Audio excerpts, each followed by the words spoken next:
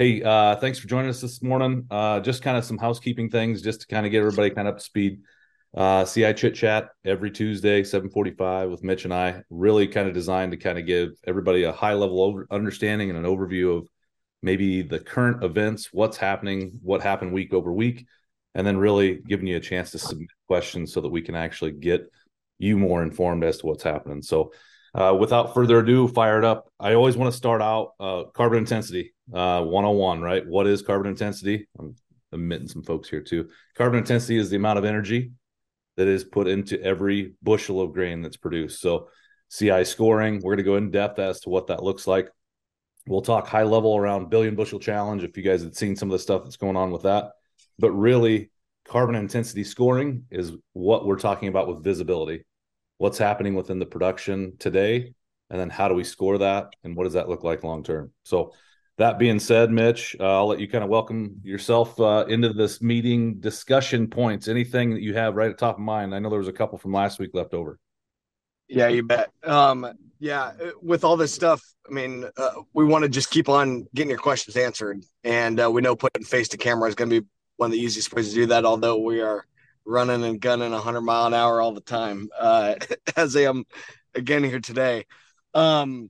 But with all this stuff, the main thing, Chad, to your point is, if you want to be able to get paid for carbon intensity, you got to have the data. You got to know your number. You got to be able to back it up. The more real that it is, the more you can actually really get paid. That's going to be the crucial thing. Chad, I just got to the office, so why don't I actually head inside? If you've got a question kind of queued up for yourself, I've got a couple of key ones that I for sure want to get to today. Mm-hmm. Some key discussions that we've been having with farmers here throughout the last week. So, Chad, maybe you take a question or queue up some of the updates on billion bushel, Yep. and I'll be right back. Yep, you bet, man. So there's really a couple different things that I wanted to touch on. So the questions that came in from last week, I've got about 7 of them here. You can go ahead and throw your question in the chat too as we start to discuss. Diana's going to be on here and actually help facilitate some of those. What makes us unique in the marketplace versus all the other stuff that's out in the marketplace? A couple things that I'll kind of mention high level is this is something that Mitch and the team has built kind of for farmers by farmers. If you know Mitchell or if you know Continuum, we're both 7th generation producers. We've seen the opportunity to actually take data, harness the data, and actually capture some revenue from a producer standpoint of what we're doing today. And I think that's pretty unique. CI score, CI certification. Although CI scoring is something that's maybe out in the marketplace, CI certification is unique to us. One of the questions that came in last week was, well, how do I get my CI score? And that's you would think that's pretty basic, but we didn't really do a good job outlining that. Very simply put, you can work with our dealer network. You can also go on to topsoil.ag and actually fill out your farm profile. Within 12, 15 minutes, you can actually generate your CI score by yourself. So it's kind of an easy way to do that. The other thing, I guess, to consider is, and it was kind of tied into the same thing. Well, how do CI scores tie into new markets? Well, if you look at new markets, even though there's no subsidy today, there's a lot of talk about doing things the right way to be able to actually command a premium. What we are specifically talking about right now is CI scoring in terms of 45Z, the tax credits that's out there for biofuels. And so, again, that question, Mitch, was around like it was more around 4-legged animals, right? Like, so, hey, I have I have pigs or I have cattle. Is there any type of tax credit for? Is there any other tax credits that are coming down the line for other type of markets? I think No, the high level overview. I'll give it over to you, Mitch. But the high level overview, it's not there today, but we see a lot of markets opening up, and producers will lead that charge. yeah, that's why we're so bullish on this. Okay, we're really sticking our necks out there when it comes to carbon intensity. Obviously, we are beating this drum as loud as we can beat it, and it's because we're so bullish on the long term. Chad, to your point, I see this as being we're going to be documenting every single acre of crop that's produced in this country. We're going to be running environmental equations on that data. Today it's carbon, but it's probably going to be water quality outcomes, biodiversity outcomes. It'll be beyond just carbon. Carbon's just one thing. But all these different marketplaces are going to want to know that story. And these big companies that have sustainability targets and goals, they need to work within their supply chain to meet those goals. So today we're talking a lot about biofuel because of the tax credit, but it's going to be everything else. I just know when exactly that's going to happen, but being aware, knowing that, hey, you got these guys at Continuum that are going to help you out and that are on this as it comes to fruition, we're ready to roll. The other key piece with that, to remind everyone, today we can do scoring for corn, soybeans, sorghum, and rice. And that's because we use the GREET model, the U.S. Department of Energy tool, and it has those limitations. I know there's a lot of conversation going on. I was talking with some guys here today from Idaho, or this week from Idaho, looking at, hey, we got to do CI scoring in potatoes. I'm like, that's awesome. I would love that, but we don't have the direct equations to be able to do it. So a lot of work that this space has to do, Chad, but Yeah. we'll see where that. The foundation of what you just spoke of is interesting, right? And it actually led to one of the other questions that was on the sheet. Um, basically what these markets are, they're revolved around low carbon, low CI grain, or low, like you were talking about spuds, right? It's the amount of intensity, the carbon intensity that actually jumps into that commodity. So really specifically with low CI grain, the market command or demand is there. It's up to us as producers to actually generate, track, and attach it to that grain. So That's right. when we say creating new markets, what we're really talking about is actually doing things with our data to attach it to the production, which in turn gives us some sort of extra value. That's right. It's a chicken and the egg. And we're saying, hey, those markets, like the chicken, is developing for biofuel. We have a target of Jan 1, 2025 that those markets are due to be here, but they're not today. So let's start with the egg. Let's start with the farmer data. Let's start putting these numbers together where you're in control and in position to get those rewards. So, all right, Chad, let's get to my question here because I do have short time today. I apologize for everyone. I've got an advisory board meeting here at the top of the hour. It is. And then heading to Mankato here this afternoon. So hopefully there's a couple folks on that we can hang out. And I'll be to Mankato around beer time here later today. So okay, crucial question here. Folks asking, can I be in other existing carbon programs or in different like private cost share programs and still do CI? Okay, and name a couple names here. Number one, like Practical Farmers of Iowa. Number two, ADM. I love both of these groups.